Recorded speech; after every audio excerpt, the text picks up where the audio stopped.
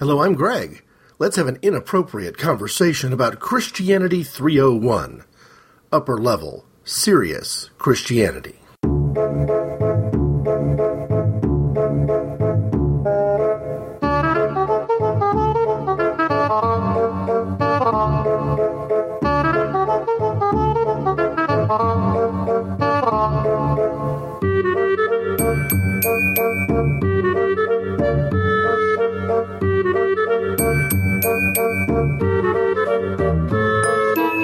You can find Inappropriate Conversations on Stitcher.com.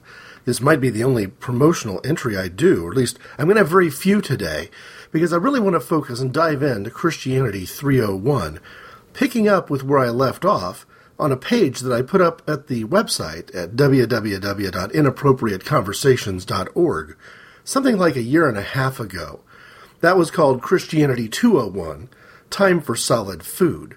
And although there may be some hints of reference points back and forth between these two topics, simply because, well, one is foundational to the other, I thought it might be best if I hit this sort of approach to a more mature view of Christianity, this time in an audio format, rather than just on a blog. But to get us started, let me begin first by looking back at that blog post and looking at some of the questions that I referred to then as being too advanced for Christianity 201. Here's how the blog post itself ended. Is there a Christianity 301? Certainly. Not only is it easy to conceive of senior-level undergraduate studies in Christianity, the learning process never ends. Still, Christianity 201 is the biblical foundation upon which any such advanced education must rest. How do we interact with other faiths? What about neo-faiths? Some of them new, as in New Age, and others old, as in earth worship. Why didn't I answer the question I raised earlier about sexual orientation?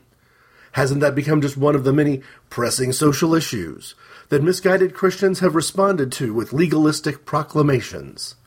Clearly, Christianity 201 is not the end of scholarship about what Jesus taught and did and how to interpret the Bible without betraying Christ. It's a start. More likely than not, the next step is to prayerfully consider these passages and answer questions and challenges from those who find more comfort in the law than in the Lord. This is our starting point. And, just to lay a little groundwork, the question that I most likely want to look back to that previous blog post, and talk through from, hey, what are some of the bigger questions we can answer now? Now that we've sort of dismissed some of the mistaken ideas, some of the naive ideas from what might be Christianity 101, an Adam and Eve understanding that doesn't grow beyond that doesn't take Jesus seriously when he used phrases like, some men are born that way. Here's the question I asked in that article. Can homosexuals love God as fully as any of us can, and love their neighbors as they love themselves? I won't presume to give an answer because that's probably more advanced coursework based on the current state of anti-intellectualism in the church today. It is a good question, though. Based on everything Jesus declined to say about homosexuality in the Gospels, it is a good question. And to one degree or another, I will at least hint at the answers to that question here in Christianity 301. Quick alert, in the most recent Inappropriate Conversations, which was a feedback show, I did include some feedback I received about, how challenging it can be for some when there are episodes that focus primarily upon religion, include a great deal of scripture quotation. This is going to be one of those episodes. I say this up front because my focus on biblical illiteracy, a couple of Inappropriate Conversations back, was broader. I was saying, hey, if you don't have any belief that Christianity has anything to say to the world, at least listen to some of the examples that I wanted to use in that show, because what I wanted to drive home there was that Judeo-Christian concepts are so embedded within the mythology of our culture that we're not communicating with each other well, certainly not fully, if we don't grant that, and if we don't go some ways down the road to understanding that. This one's not the same thing. I'm not primarily speaking to a non-Christian world about Christian concepts that they know without realizing it. This time I'm talking to Christians, face-to-face, maybe even in your face, and I would understand if somebody who came to this show from a non-Christian perspective took a pass. On the other hand, there might be some very interesting voyeuristic curiosity because I am going to speak quite freely and quite frankly about what the Bible really says, and you might find it shockingly different from what you see on TV talk shows. The other thing is this is going to be an episode where the different drummer isn't just cordoned off into a section of the show, but really embedded throughout. And when I get to the different drummer, I'll talk about some of the reasons for that I'm simultaneously using him as a key reference for this particular Inappropriate Conversations show, but I'm also responding to some of his critics. I probably delayed by more than 2 years reading the book that I'm going to refer to and quote at length, because I was warned away from what a mistake it would be to invest any intellectual resources in that particular property. I would take the opposite view, that it was a mistake from people who warned me off of Rob Bell to begin with. So maybe the way to go here is to say, we got some questions we want to consider. I want to answer from what I built upon on that previous article, to say, hey, this really isn't a dichotomy between the law and the Lord. Not because there isn't a distinction to be made, but because everything Jesus did, which I outlined in Christianity 201, makes the case for us. The answer is the Lord. The Lord is the law. So let me go to the beginning of John's Gospel with a question. When we talk about the Bible being the Word of God, what do we really mean? I'm going to quote John chapter 1, verses maybe 1 through 4, and I'm going to use the New American Standard Bible version that I've complained about in the past. And again, I'm doing so for the same reason that I've referred to it in the past. It's been widely embraced by people who are far more conservative than I am. So I'm using a version of the Bible that is theirs. It really has, well, quite literally their fingerprints all over it. Here's the way the Gospel of John begins. In the beginning was the Word, and the Word was with God, and the Word was God. He was in the beginning with God. All things came to be through him, and without him nothing came to be. What came to be through him was life, and this life was the light of the human race, the light that shines in the darkness, and the darkness does not overcome it. John 1, verses 1 through 5. It seems obvious to me that in this passage the Word is not the Bible. And yet one of the biggest problems in Christianity today is Christians who worship the Bible and not truly the Word. The Word of God, from a scriptural perspective, is Jesus Christ. So, with this in mind, with a good understanding of how far afield we are, I intend to speak today from the perspective of Peter, because previously in Christianity 201, I spoke extensively from the perspective of Jesus, Paul, and James. I will touch again, no doubt, on all three of those figures to one degree or another, but the one that I sort of left out was Peter, and that seems like a good place to go to hit this question of whether or not it's possible for somebody who traditional views of the church, traditional church leaders, have thought of as being unclean or sinful or unworthy or incapable of being saved. Is it possible for the Holy Spirit to work in their lives? And what does it mean if it does mean that it's possible? And what does it mean if it doesn't? So let me begin, just right up front, with the Acts of the Apostles, chapters 10 and 11, and a story from Peter. Now, Peter had been initially unimpressed by the conversion of Paul. Paul had been sent out, and his mission from the very beginning was to share the gospel with Gentiles. So you've got this divide between Jew and Gentile, where essentially Jewish people at the time viewed themselves as God's chosen, and Gentiles were viewed as being outcast, not part of it. Conversion was necessary, in other words, to be part of God's kingdom from a Jewish perspective. You needed to be within Judaism. And the conflict in the early church at the time was a conflict over whether or not Paul's ministry to the Gentiles meant that first and foremost, all of those Gentiles simply had to convert to Judaism. The way it played out, and I think this is obvious today for anybody who even has a casual understanding of the differences between Christianity and Judaism, is that no. The conclusion was widely drawn, not just by Paul, but later by Peter, that it was not necessary for people who had been disobeying the law or unaware of the law, or perhaps even indifferent to everything in what Christians call the Old Testament. Was it possible for them to be infilled with the Holy Spirit? Was it possible for them to be part of the body of Christ? Was it possible for them to be saved? Here is Peter's story in Acts chapters 10 and 11. Now there was a man at Caesarea named Cornelius, a centurion who was one of the Italian cohort, a devout man and one who feared God with all his household, and gave many alms to the Jewish people, and prayed to God continually. And in the 9th hour of the day he clearly saw a vision, an angel of God who had just come in, and said to him, "Cornelius!" And fixing his gaze on him, and being much alarmed, he said, "What is it, Lord?" And he said to him, "Your prayers and alms have ascended as a memorial before God. Now dispatch some men to Joppa, and send for a man named Simon, who is also called Peter. He is staying with a tanner named Simon, whose house is by the sea." When the angel who was speaking to him had left, he summoned 2 of his servants and a devout soldier of those who were his personal attendants. And after he had explained everything to them, he sent them to Joppa. On the next day, as they were on their way and approaching the city, Peter went up on the housetop about the 6th hour to pray. But he became hungry and was desiring to eat. But while they were making preparations, he fell into a trance, and he saw the sky opened up, and an object like a great sheet coming down, lowered by 4 corners to the ground. And there were in it all kinds of 4-footed animals, and crawling creatures of the earth, and birds of the air. A voice came to him, "Get up, Peter, kill and eat." But Peter said, "By no means, Lord, for I have never eaten anything unholy and unclean." And a voice came to him the second time, "What God has cleansed, no longer consider unholy." This happened 3 times, and immediately the object was taken up into the sky.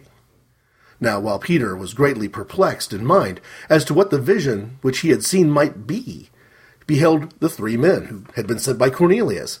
Having asked directions for Simon's house, they appeared at the gate. And calling out, they were asking whether Simon, who was also called Peter, was staying there.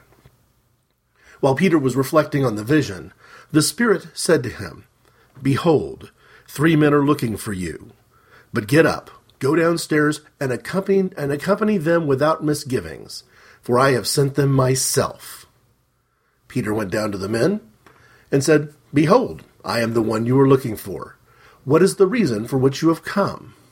They said, "Cornelius, a centurion, a righteous and God-fearing man, well spoken of by the entire nation of the Jews, was divinely directed by a holy angel to send for you to come to his house and hear a message from you." So he invited them in and gave them lodging. And on the next day he got up, and they went away with him, and some of the brethren from Joppa accompanied him. On the following day he entered Caesarea. Now Cornelius was waiting for them, and had called together his relatives and close friends. When Peter entered, Cornelius met him, and fell at his feet, and worshipped him. But Peter raised him up, saying, "Stand up, I too am just a man." As he talked with him, he entered, and found many people assembled. And he said to them, "You yourselves know how unlawful it is for a man who is a Jew to associate with a foreigner or to visit him. And yet God has shown me that I should not call any man unholy or unclean. That is why I came, without even raising any objection when I was sent for. So I ask, for what reason have you sent for me?" Cornelius said, 4 days ago to this hour, I was praying in my house during the 9th hour, and behold, a man stood before me in shining garments. And he said, "Cornelius, your prayer has been heard, and your alms have been remembered before God. Therefore send to Joppa and invite Simon, who is also called Peter, to come to you. He is staying at the house of Simon the tanner by the sea. So I sent for you immediately, and you have been kind enough to come. Now then, we are all here present before God to hear all that you have been commanded by the Lord." Opening his mouth, Peter said, "I most certainly understand now that God is not one to show partiality, but in every nation the man who fears him and does what is right is welcome to him. The word which he sent to the sons of Israel, preaching peace through Jesus Christ, he is Lord of all, you yourselves know the thing which took place throughout all Judea, starting in Galilee, after the baptism which John proclaimed.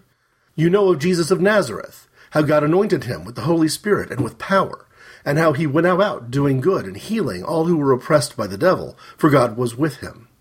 We are witnesses of all the things he did, both in the land of the Jews and in Jerusalem. They also put him to death by hanging him on a cross. God raised him up on the third day and granted that he became visible, not to all people, but to witnesses who were chosen beforehand by God, that is, to us who ate and drank with him after he arose from the dead. And he ordered us to preach to the people and solemnly to testify that this is the one who has been appointed by God as judge of the living and the dead.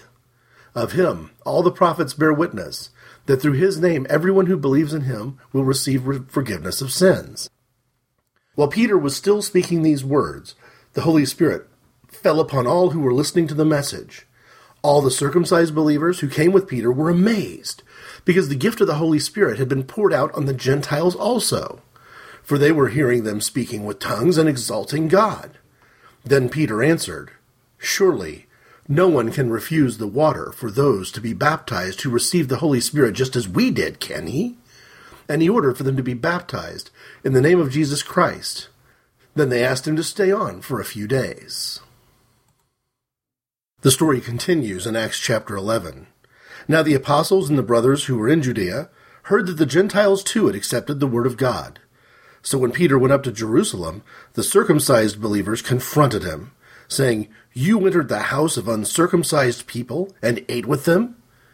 Peter began to explain it to them step by step. And when he was done, covering the entire story end to end, he got to the crucial moment.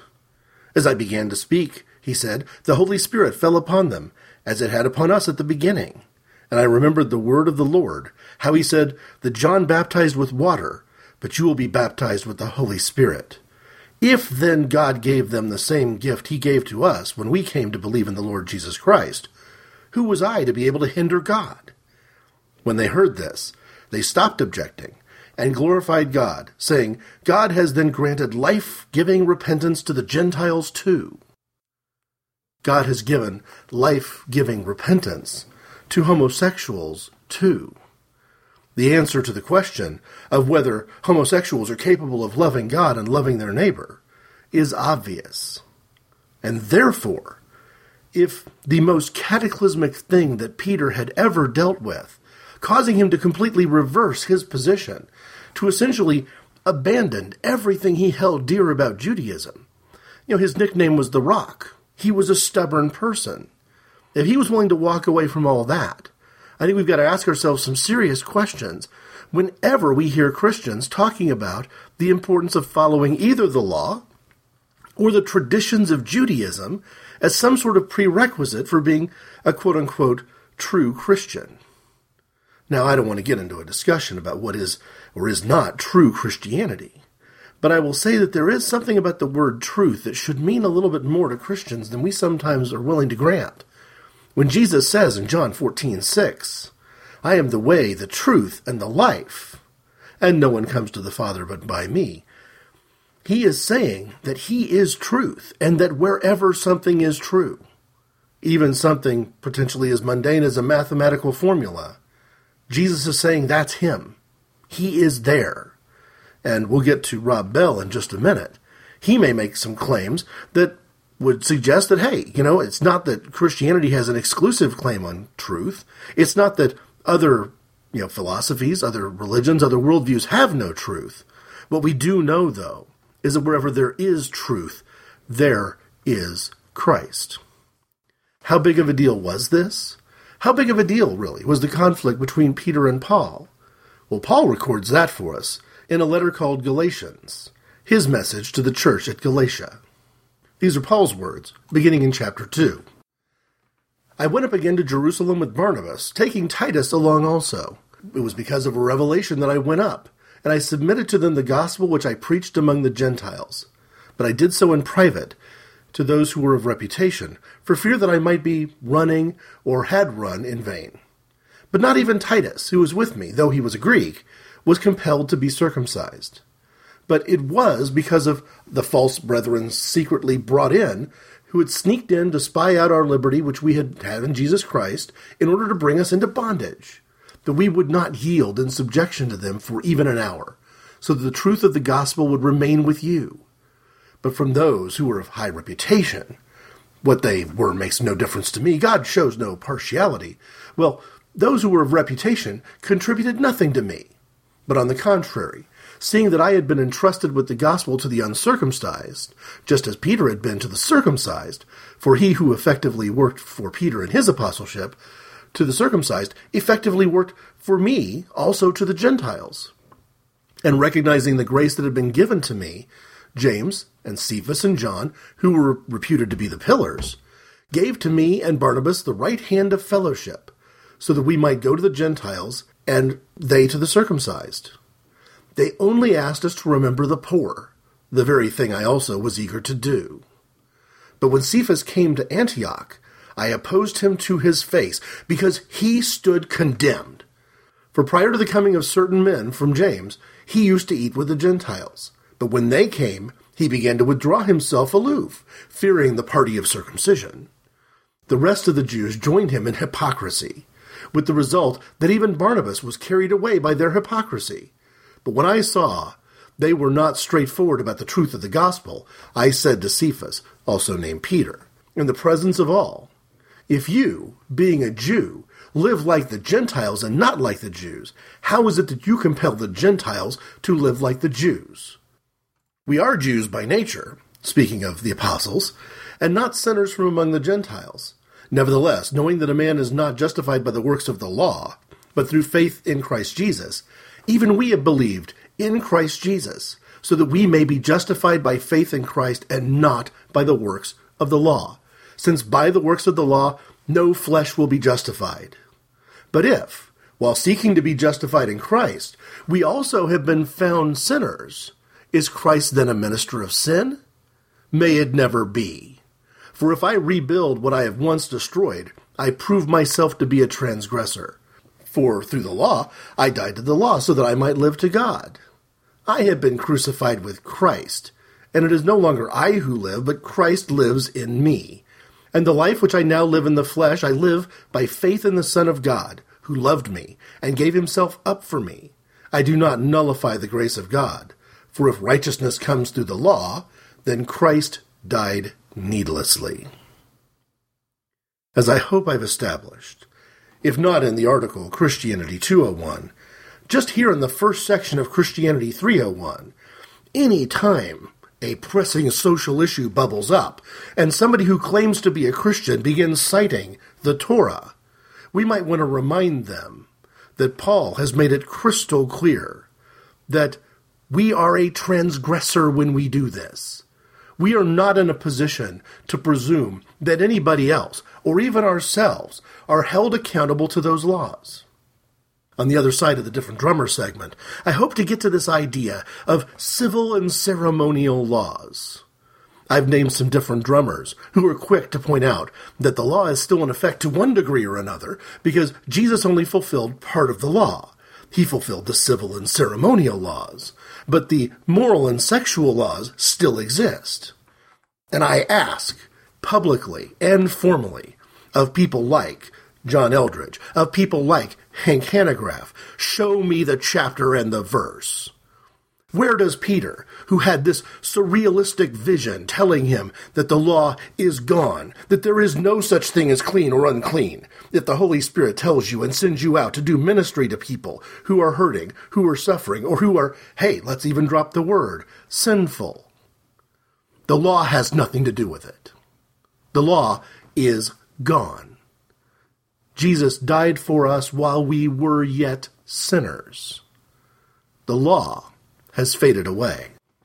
And Paul felt so strongly about it that he went on the record. He put pen to paper. He sent a letter that he expected to be read not just by the church in Galatia, but by others. And in that letter, he details a face-to-face confrontation with Peter, where he basically calls the rock upon whom the church was made, a man who most Roman Catholics believe was their very first pope in one way or another, and he calls that man a hypocrite. Why? Why did Paul turn to Cephas and say to him, if you, being a Jew, live like the Gentiles but not like the Jews, how is it that you can compel Gentiles to live like Jews? How could he say that to him? Unless he was reaffirming what Paul has held all along, that the law is gone. Now, Jesus didn't get rid of everything. He referred specifically to 2 verses on multiple occasions. And those 2 verses have a lot to do with what Christianity is supposed to be all about. Deuteronomy 6, verse 5, talks about loving the Lord your God with all your heart and soul and strength, and Jesus adds to that list, your mind. That's what this advanced coursework is really all about, trying to draw the distinction between Christians who are willing to love God with all their mind and those who are afraid to love God with their mind, afraid to put the true power of faith to work by trusting the knowledge of God that he is trying to convey to each one of us. Leviticus chapter 19, verse 18 ends with the phrase, love your neighbor as you love yourself. This is what Jesus preached. This is what Paul affirms. This is what Peter learned the hard way. This is what Christianity is all about. So, is it a problem for a Christian to engage openly in fellowship with somebody who's not a Christian, whether they be a Buddhist or a Hindu or a Muslim, or whether they be an atheist, or somebody who's actually never heard, never considered, and never cared to consider any aspect of their spirituality before? No, it's not a problem. What God declares to be clean, a path that the Lord paves, is a path that we should walk, even if that path takes us into fellowship with women who've had abortions, with doctors who perform abortions, with homosexuals, with anyone you can name. Because essentially, Jesus first came in the Gospels, walked the walk, and talked the talk, and then told us to go and do likewise. Let's hear from Jesus before we get into the different drummer segment. John chapter 10 begins this way. Truly I say to you, he who does not enter by the door into the fold of the sheep, but climbs some other way, he is a thief and a robber. But he who enters by the door is a shepherd of the sheep. To him the doorkeeper opens, and the sheep hear his voice, and he calls his own sheep by name and leads them out. When he puts forth all his own, he goes ahead of them, and the sheep follow him, because they know his voice. A stranger they simply will not follow, but will flee from him, because they do not know the voice of strangers. This figure of speech Jesus spoke to them, but they did not understand what these things were which he had been saying to them. So Jesus said to them again, Truly, truly I say to you, I am the door of the sheep. All who came before me are thieves and robbers, but the sheep did not hear them. I am the door. If anyone enters through me, he will be saved, and will go in and out and find pasture. The thief only comes in to steal and kill and destroy. I came that they may have life and have it abundantly. I am the good shepherd. The good shepherd lays down his life for the sheep. He who is a hired hand, and not a shepherd, who is not the owner of the sheep, sees the wolves coming, and leaves the sheep and flees, and the wolf snatches them, and scatters them. He flees because he is a hired hand, and not concerned about the sheep. I am the good shepherd. I know my own, and my own know me, even as the Father knows me, and I know the Father, and I lay down my life for the sheep. I have other sheep, which are not of this fold. I must bring them also, and they will hear my voice, and they will become one flock with one shepherd. For this reason the Father loves me, because I lay down my life that I might take it again. No one has taken it away from me, but I lay it down on my own initiative. I have authority to lay it down, and I have authority to take it up again. This commandment I have received from my Father. A division occurred among the Jews because of these words. Many of them were saying, he has a demon and he is insane. Why do you listen to him? Others were saying, these are not the sayings of one demon-possessed. A demon cannot open the eyes of the blind, can he? John chapter 10. So Jesus is saying here in the Gospels, long, frankly, in months before he was crucified, long before his resurrection, foretelling those events in a parable of the Good Shepherd, but also laying down a very clear principle that he wanted his apostles to understand. They were not the only sheep. The Jewish people were not the only sheep. Those who did their best to follow the law in its entirety were not the only sheep. The trick is not, how good of a lamb are you? The trick is, do you recognize the voice of the Lord? The voice of the Lord, described earlier in the Acts passages shared by Peter, was also described as the Spirit. So there's a combination here where we're viewing the voice of the Lord and the Holy Spirit as being comparable concepts. If the Holy Spirit leads you as a Christian into ministry with people, that the televangelists you might catch on the after the news at night would tell you were sinful, that Pat Robertson would suggest you have nothing to do with. Well, why are you listening to people who reject what Paul said, who reject what James said, who reject what Peter said, and who, above all, clearly based on this passage in John chapter 10, reject what Jesus said? So let me lay it on the line. There are people out there who are pretty quick to come in, like thieves and robbers and wolves, saying that, hey, Christianity means this. Christians hate homosexuals. Oh, do they? Jesus said, he has other sheep which are not of this pasture, and who are we to judge what those sheep are, where their background is, what their lineage is, what their genetics are, what their experience is? The person who decides who is part of the fold is the shepherd, not the other sheep, and certainly not the wolves, who may have nothing more than the goal of dividing and conquering. And I don't even have the greatest amount of scorn for the wolves. I truly have the greatest amount of scorn for wolves in sheep's clothing, presuming that they're Christian, or pretending to speak on behalf of Christianity and telling us who's in and who's out. Well, if you allow a woman to speak in church, you're going to hell. If you don't condemn homosexuals, or if you have any tolerance whatsoever for your gay people trying to live committed lives with each other, you are going to hell. If you don't vote this particular way on one issue, like, I don't know, maybe abortion, you are going to hell. Well, maybe it's time we reassessed what we mean by the idea of going to hell. And maybe we should look at it from the perspective of our different drummer, Rob Bell. But as we go there, I first want to remind ourselves that any time any one of us makes a decision about which sheep are part of the flock and which sheep are not, we are committing the ultimate sin.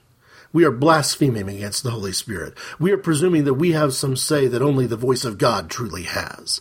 We are violating the first one or two of the 10 Commandments by forgetting who God is and forgetting who we are and presuming through some form of idolatry that we have some say over who gets in and who doesn't. And what makes me more angry about this than anything else is most people play a game of pin the tail on the donkey, scripturally speaking, with John chapter 14, verse 6. I am the way, the truth, and the life. No one comes to the Father but by me, Jesus said. Well, Jesus said he's the one who decides. So a lot of this legalistic approach to saying, hey, there's a group of good people here and there's a group of bad people here. And I'm not sure all the good people are in. I'm just sure about me. And I'm totally sure none of those bad people are in because the Bible tells me so. Well, if by the Bible tells me so, notice the air quotes. What you mean is that in John chapter 14, verse 6, Jesus says you have to be a Christian to get in. I think you're misreading John chapter 14, verse 6. Jesus says he decides who's part of his flock and who is not. But 4 chapters earlier, Jesus warned his apostles that there's going to be some people in my flock who you don't even know. They don't qualify. They're not Jewish enough for you. Or maybe, what we're talking about right now, they're not Christian enough for you. If you've decided that you got one up on Jesus, that you got this word here, that instead of being Jesus Christ, which is clearly what John believed the word meant, you got this word here in the Bible, and the Bible is a law of sorts. And if you can't have the Old Testament law anymore, because, heaven forbid, I guess we're stuck. If Peter and James and Paul and Jesus all agree the law is gone, maybe the law is gone. But maybe I can treat the Gospel of John as a new law. And it's got all the rules. And Jesus has to follow these rules. Well, hang on to your hat for a second. Jesus doesn't have to follow any man-made rules. Jesus doesn't even have to follow rules written down in the Bible, whether they're inspired by the Holy Spirit or not. When Jesus says no one comes to the Father but through me, he means he decides. But he's already told us. He's going to pick and he's going to choose from people we don't think belong. Now, heaven help the Christian who's decided that they have some say in who belongs and who doesn't. But also, heaven help the Christian who has read the Gospels in their entirety, who presumably has hung on every word Jesus has said, and still have no idea what Jesus meant by heaven and what Jesus meant by hell.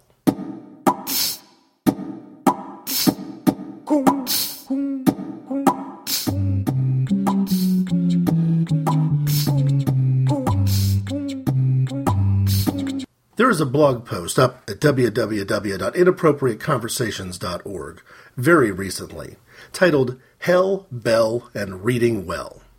And it's essentially me telling the story of why it took me so long not only to read the book Love Wins by Rob Bell, but even to consider taking seriously when I did.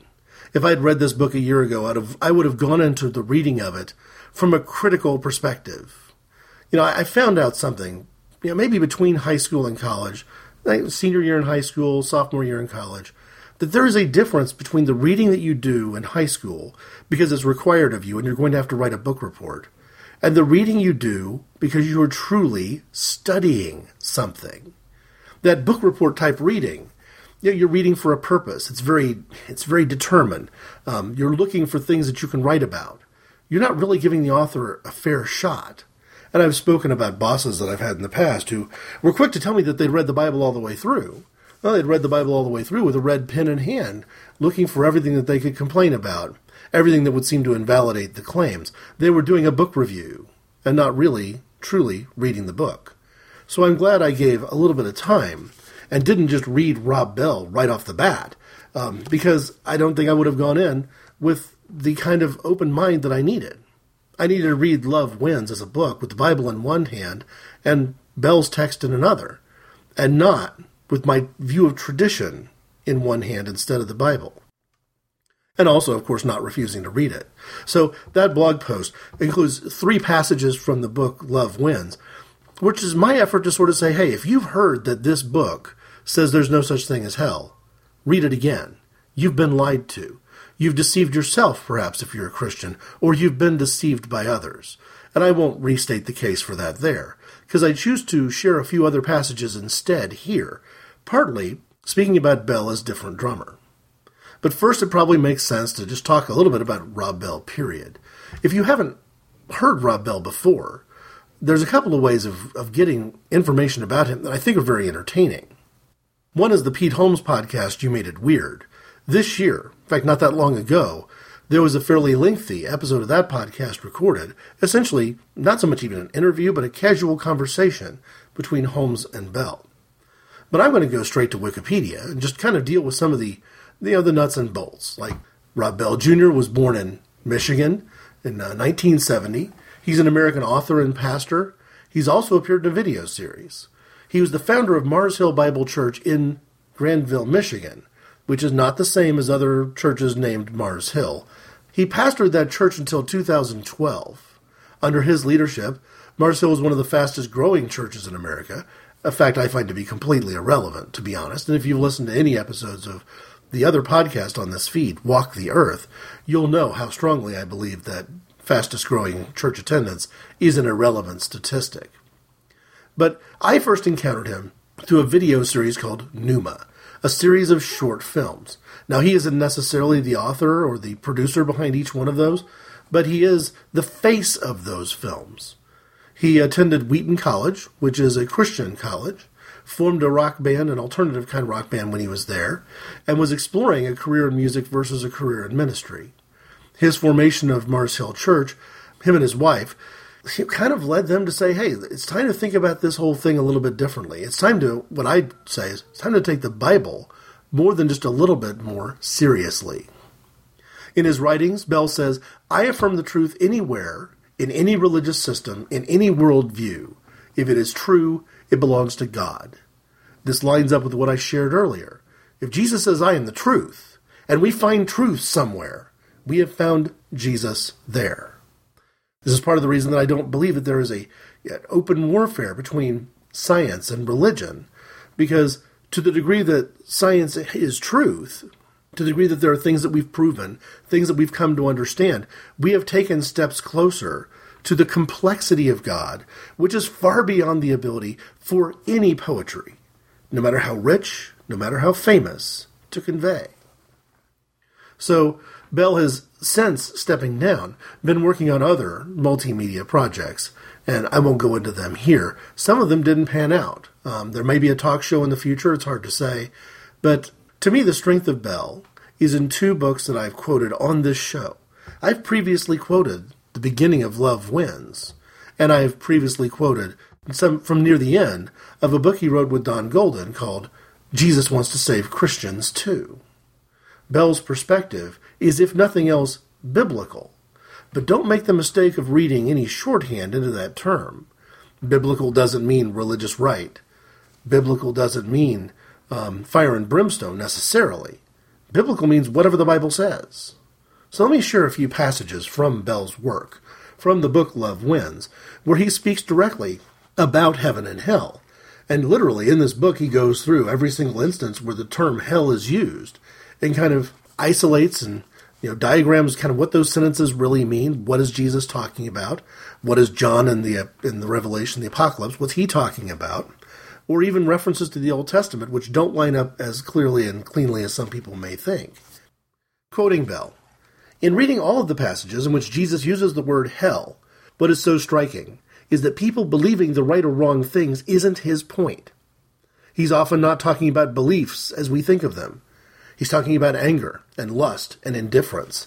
He's talking about the state of his listeners' hearts, about how they conduct themselves, how they interact with their neighbors, about the kind of effect they would have on the world.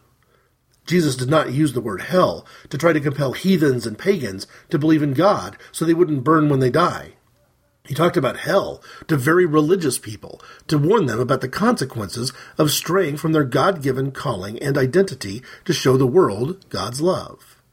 This is not to say that hell is not a pointed, urgent warning, or that it isn't intimately connected with what we actually do believe, but simply to point out that Jesus talked about hell to the people who considered themselves in, warning them that their hard hearts were putting their inness at risk, reminding them that whatever chosenness or election meant, whatever special standing they believed they had with God, was always, only, ever about their being the kind of transformed, generous, loving people through whom God could show the world what God's love looks like in flesh and blood.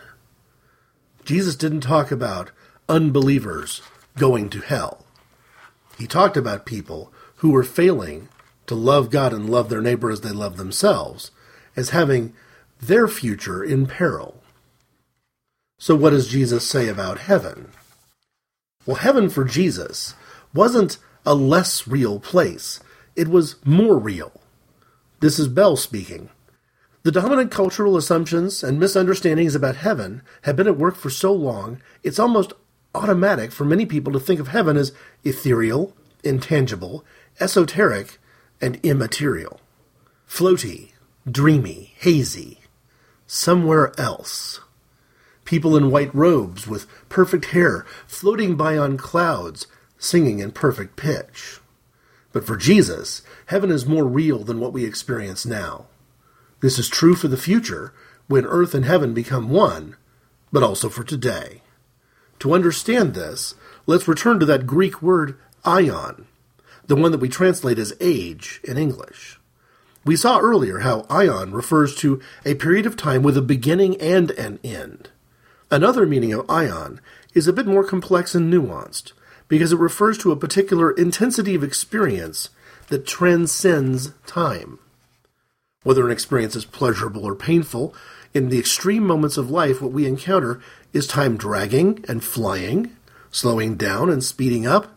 That's what aion refers to, a particular intense experience. Aion is often translated as eternal in English, which is an altogether different word from forever. Let me be clear. Heaven is not forever, in the way that we think of forever, as a uniform measurement of time like days and years, marching endlessly into the future. That's not a category or a concept we find in the Bible. This is why a lot of translators chose to translate aion as eternal. By this, they don't mean the literal passing of time. They mean transcending time, belonging to another realm altogether. To summarize then, sometimes when Jesus used the word heaven, he was simply referring to God, using the word as a substitute for the name of God. Second, sometimes when Jesus spoke of heaven, he was referring to the future coming together of heaven and earth, and what he and his contemporaries called life in the age to come. And third, and this is where things get really, really interesting, when Jesus talked about heaven, he was talking about our present, eternal, intense, real experiences of joy, peace, and love in this life, this side of death, and the age to come. Heaven for Jesus wasn't just someday. It was a present reality. Jesus blurs the lines, inviting the rich man and us into the merging of heaven and earth, the future and present, here and now. To say it again, eternal life is less about a kind of time that starts when we die, and more about a quality and vitality of life lived now in connection to God. Eternal life doesn't start when we die. It starts now. It's not about the life that begins at death. It's about experiencing the kind of life now that can endure and survive even death. We live in several dimensions, up and down, left and right, forward and backward, 3 to be exact. And yet we've all had experiences when those 3 dimensions weren't adequate. Moments when we were acutely, overwhelmingly aware of other realities just beyond this one. At the front edge of science, string theorists are now telling us that they can show us the existence of at least 11 dimensions. If we count time as the 4th dimension, that's 7 dimensions beyond what we now know. Hi there, this is Rick Moyer, the host of the Take Him With You weekly podcast. My wife Amy and I talk every week about all sorts of cool geeky things going on around our house. Plus, we have some positive words of encouragement and then a subject every week that is sure to make you think a little bit and hopefully encourage you for the week to come. That's our goal. Visit us at takehimwithyou.com. You can also find us on iTunes. Just search for Take Him With You. I think you'll be pleasantly surprised. Thanks. So to tie back in with the blog post currently on inappropriateconversations.org, Bell believes in both heaven and hell. You've been deceived if you've been told otherwise. In fact, he goes into much more detail from the short passages I shared, using example after example of what heaven and what hell are. From a different drummer perspective, I think I want to stop here and say, yeah, I'm recommending you read the book Love Wins. I wouldn't be sharing so many sections of it if I felt any differently. But I want to use more of these passages in the latter part of the show to connect some of the dots between what does it mean to say we need to think differently, and how does it tie into inappropriate conversations? Because if Christianity 301 answers some of the questions that were raised in Christianity 201, that yes, we have much to learn from people who have totally different faiths from us, and maybe, just maybe, they have something to learn from us too. And that there isn't anything dangerous about rubbing elbows with those people. Because Jesus demonstrated during his life that he was rubbing elbows with all kinds of people. Some of them were inside the faith, but there are examples of people that Jesus interacted with who weren't Jewish. He'd tell them that his primary mission was with the Jewish people, but then, after death, he sent Paul out on a primary mission with the Gentiles. No. We've got answers to these questions. We don't have to wonder anymore. The point, though, that I would make going forward is if I consider myself to be a radical moderate, and consider myself to be so not just from the political perspective, but also from the perspective of religion, from the perspective of my relationship with Christianity, well, what are we really talking about?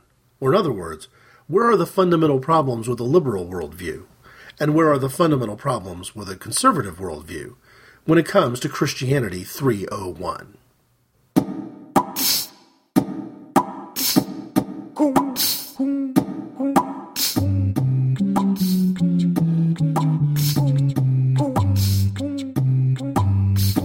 As we've learned, Peter was a stubborn figure. This is the disciple who denied Jesus 3 times after boldly proclaiming that he wouldn't. This is the disciple who in one conversation in Mark chapter 8 simultaneously is identified as the Rock and given that nickname by Jesus for being really the first to really recognize, at least to begin to recognize, that Jesus was the Messiah. But just a few moments later, Jesus rebukes him, says, "Get behind me, Satan. Your views are of man, not of my kingdom." So the thing I think I would say about Peter is that his journey reflected a growth in knowledge, a growth in understanding, a growth in wisdom. And to pick back up with Rob Bell, quoting from a chapter called "Here is the New There," here's what he says about disciples, kind of dismissing this idea that in heaven we're going at that moment of death to suddenly be transformed into people who know everything.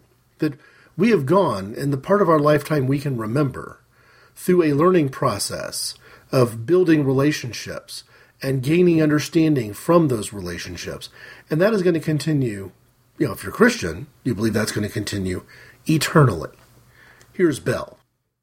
Jesus called disciples, students of life, to learn from him how to live in God's world, God's way. Constantly learning and growing and evolving and absorbing. Tomorrow is never simply a repeat of today. Much of the speculation about heaven, and more important, the confusion, comes from the idea that in a blink of an eye, we will automatically become totally different people who know everything. But our heart, our character, our desires, our longings, those things take time. Jesus called disciples in order to teach us how to be and what to be. His intention is for us to be growing progressively in generosity, forgiveness, honesty, courage, truth-telling, and responsibility, so that as these take over our lives, we are taking part more and more and more and more in life in the age to come now. The flames of heaven, it turns out, lead us to the surprise of heaven. Jesus tells a story in Matthew 25 about people invited to, quote, "the kingdom prepared for them since the creation of the world." And their first reaction is surprise. They start asking questions, trying to figure it out. Interesting, that. It's not the story of people boldly walking in through the pearly gates confident that because of their faith, beliefs, or even actions, they'll be welcomed in. It's a story about people saying, "What? Us? When did we ever see you? What did we ever do to deserve it?" In other stories he tells, very religious people who presume that they're in hear from Jesus, "I never knew you. Away from me, you evildoers." Heaven, it turns out, is full of the unexpected. So if we grant that heaven's full of the unexpected, I think it gives us the answer to what might be a question in the minds of some Christians. Who knows, maybe some Christians who are close to me, who are in my family, who are part of my community of faith, who would say, "I'm uncomfortable with this. Anything that might challenge my attachment to Adam and Eve and Noah and the ark, I'm uncomfortable with. We shouldn't be thinking that way. We shouldn't be going there." I think Jesus tells us exactly the opposite. That his expectation is that he was telling people on a regular basis throughout all the gospel accounts, the kingdom of heaven is among you. The God's kingdom is here now. He has come to bring God's kingdom on earth. We're supposed to be doing things now that will matter and carry forward on the other side. So, what's holding us back? One of the big things that's holding us back is a couple of key mistakes. I want to first talk about what I would describe as liberal mistakes. Mistakes that liberals make in understanding all that we mean when we talk about God. So, never let it be said that I only look to conservatives and say, "You've got a mighty pocket-sized God there. I mean, you can use him like a weapon. He fires off bullets like you wouldn't believe, but he fits right there in the holster. He's a little Jesus you've got." No, I think sometimes liberals do the same thing in terms of having a small enough Jesus. They've got things their Jesus doesn't do. They've got things that their God is not about. Here is Rob Bell once again. "For there to be new wine, someone has to crush the grapes. For the city to be rebuilt, someone has to chop down trees to make the beams to construct the houses. For there to be no more war, someone has to take the sword and get it hot enough in the fire to hammer it into the shape of a plow. This participation is important, because Jesus and the prophets lived with an awareness that God has been looking for partners since the beginning, people who will take seriously their divine responsibility to care for the earth and each other in loving, sustainable ways. They centered their hopes in the God who simply does not give up on creation and the people who inhabit it, the God who is the source of all life, who works from within creation to make something new, the God who can do what humans cannot, the God who gives new spirits and new hearts and new futures. Central to their vision of human flourishing in God's renewed world, then, was the prophet's announcement that a number of things that can survive in this world will not be able to survive in the world to come, like war, rape, greed, injustice, violence, pride, division, exploitation, disgrace. Their description of life in the age to come is both thrilling and unnerving at the same time. For the earth to be free of anything destructive and damaging, certain things have to be banished. Decisions have to be made. Judgments have to be rendered. And so they spoke of a cleansing, purging, decisive day when God would make those judgments. They called this day the Day of the Lord. The day when God says, enough, to anything that threatens the peace. Shalom is the Hebrew word. Harmony and health that God intends for the world. God says no to injustice. God says never again to the oppressors who prey on the weak and the vulnerable. God declares a ban on weapons. It's important to remember this the next time we hear people say they cannot believe in a God of judgment. Yes, they can. Often we can think of little else.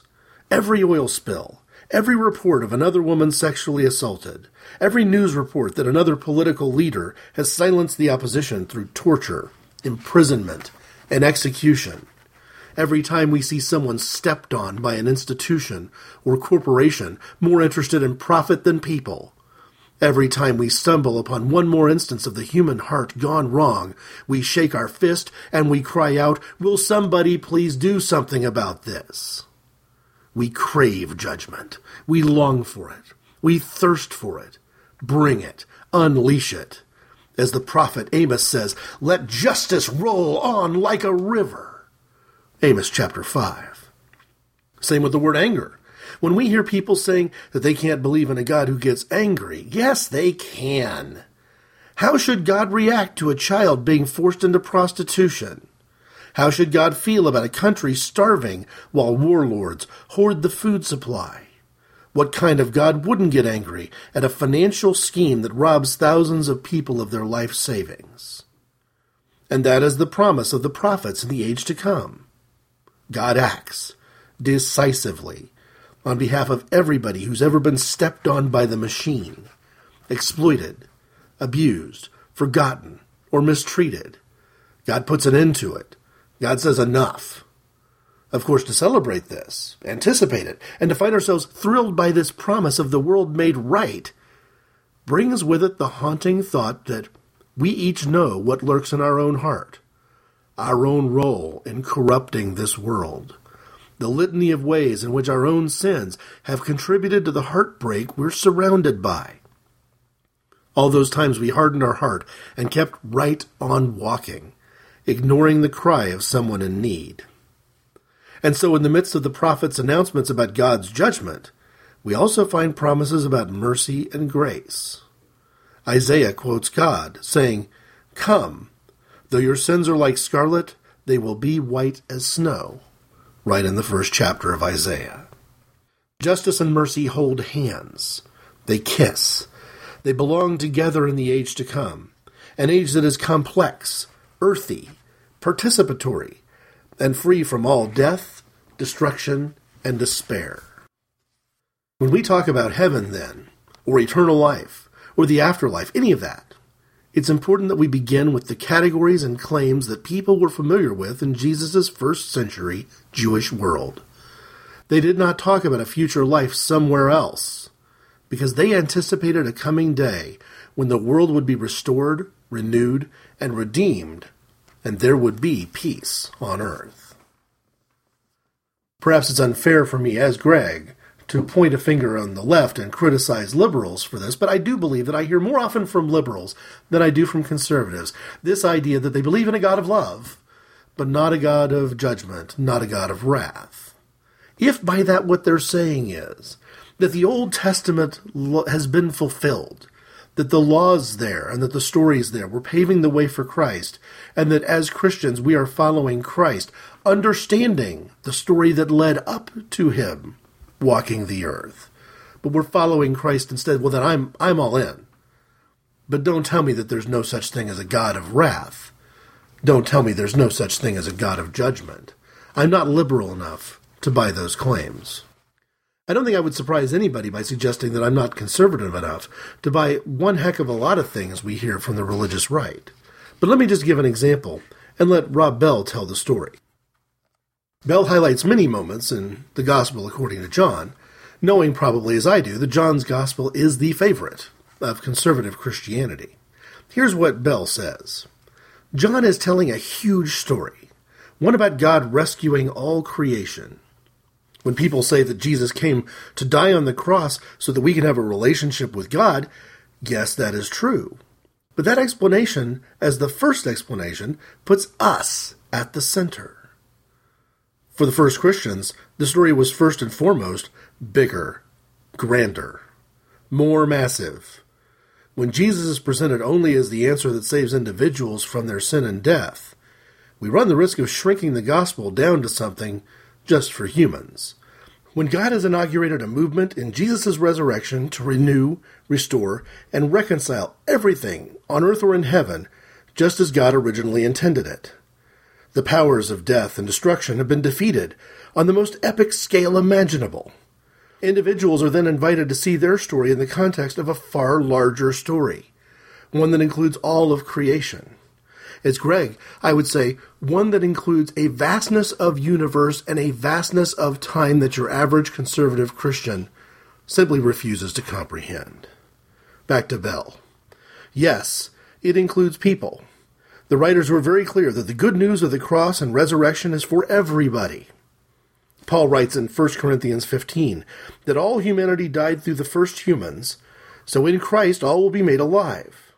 He writes to Titus that the grace of God has appeared that offers salvation to all people. Chapter 2.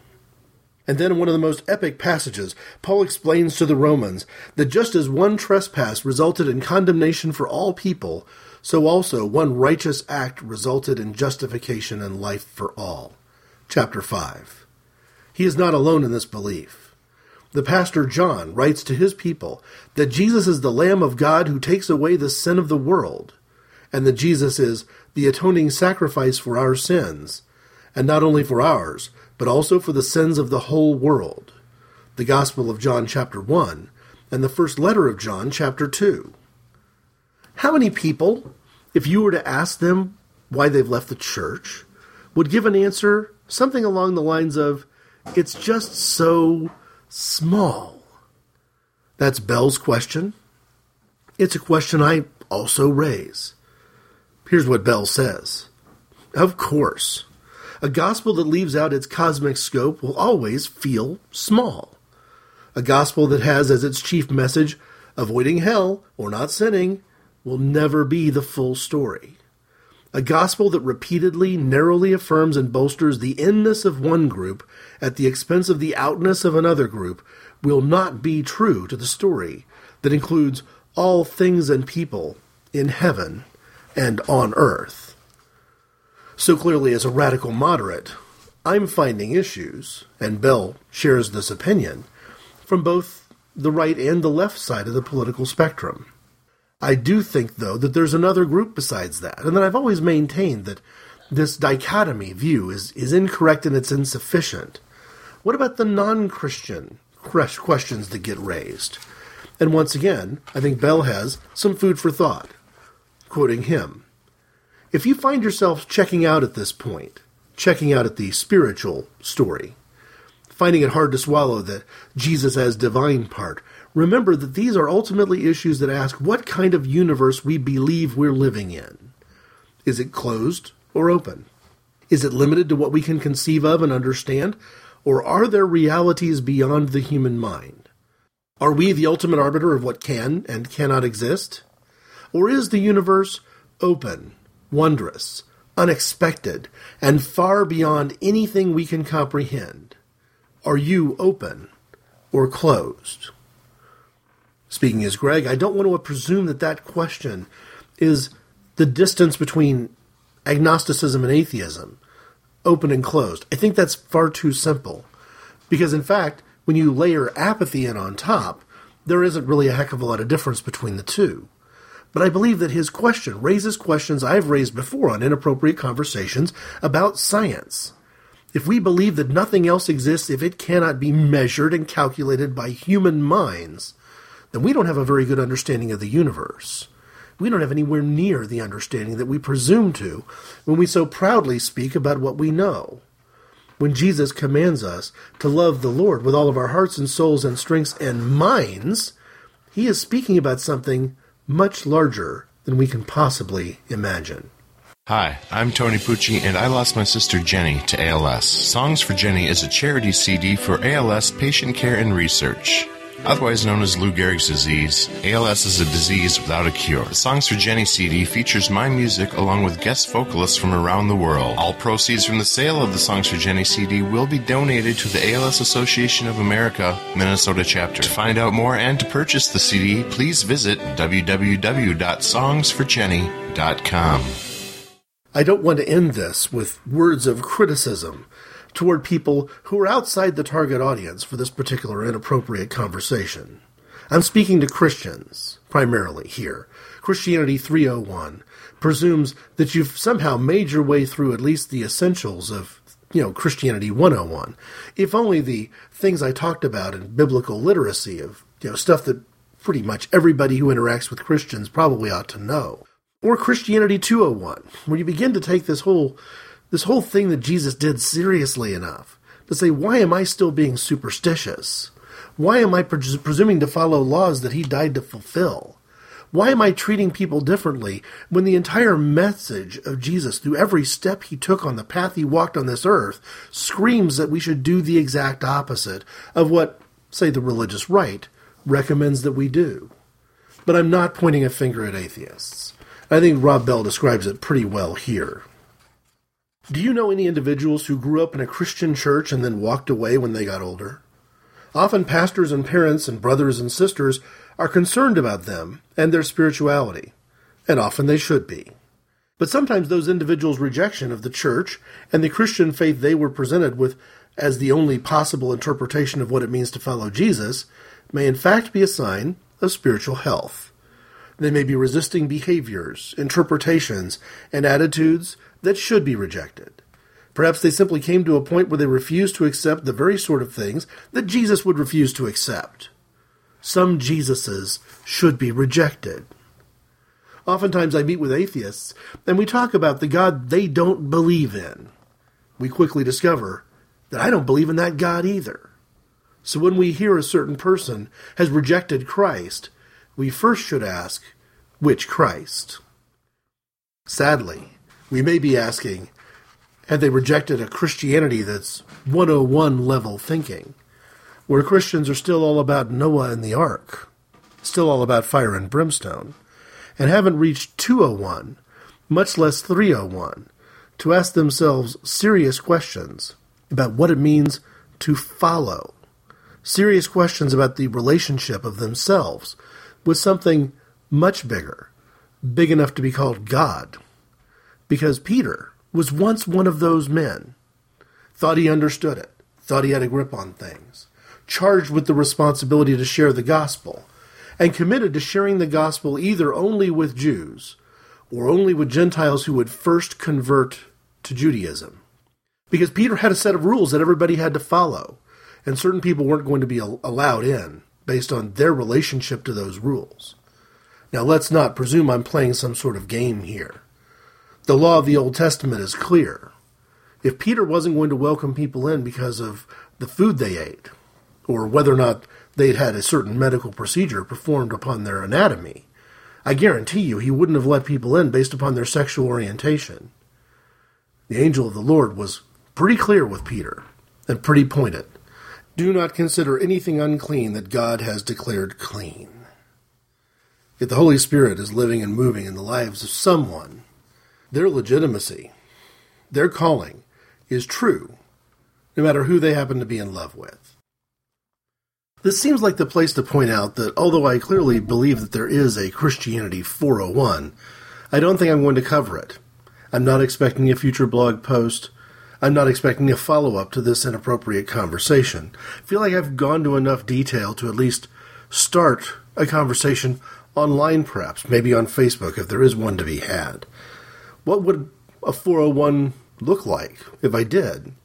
Well, you start off with a 101 level, bringing in the basics. Then you layer in what it really means.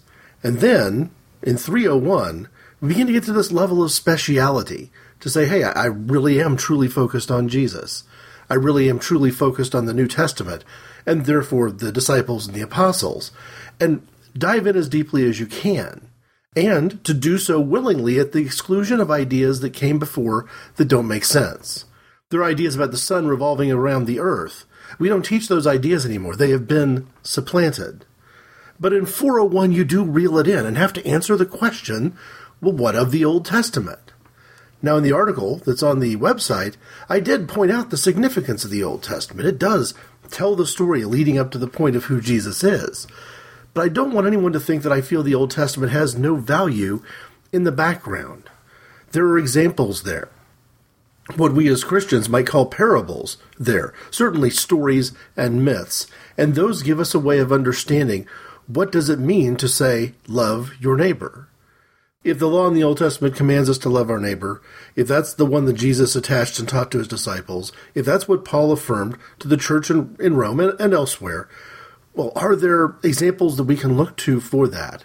Are there mistakes where the Old Testament writers call them out as mistakes? Are there good examples where the Old Testament writers hold them up to be praised? Yes, there are, and those stories are incredibly valuable. But I think it's important for us to pull the two together if we were going to go down that 401 path and answer the question, is it loving? Is what the Old Testament tells me to do loving? And if not, there really is no question, there is certainly no conflict of how we should deal with it. We should reject those things which are not about loving God with all our heart and soul and strength and minds, and loving our neighbor as we love ourselves, or perhaps even better than we love ourselves, if we happen to have a certain degree of baseline self-loathing. So let me finish with a hint of what some of the passages would be from a scripture quotation perspective if we were going to go down the line of a 401. I'll keep them short, and I'll only use 3.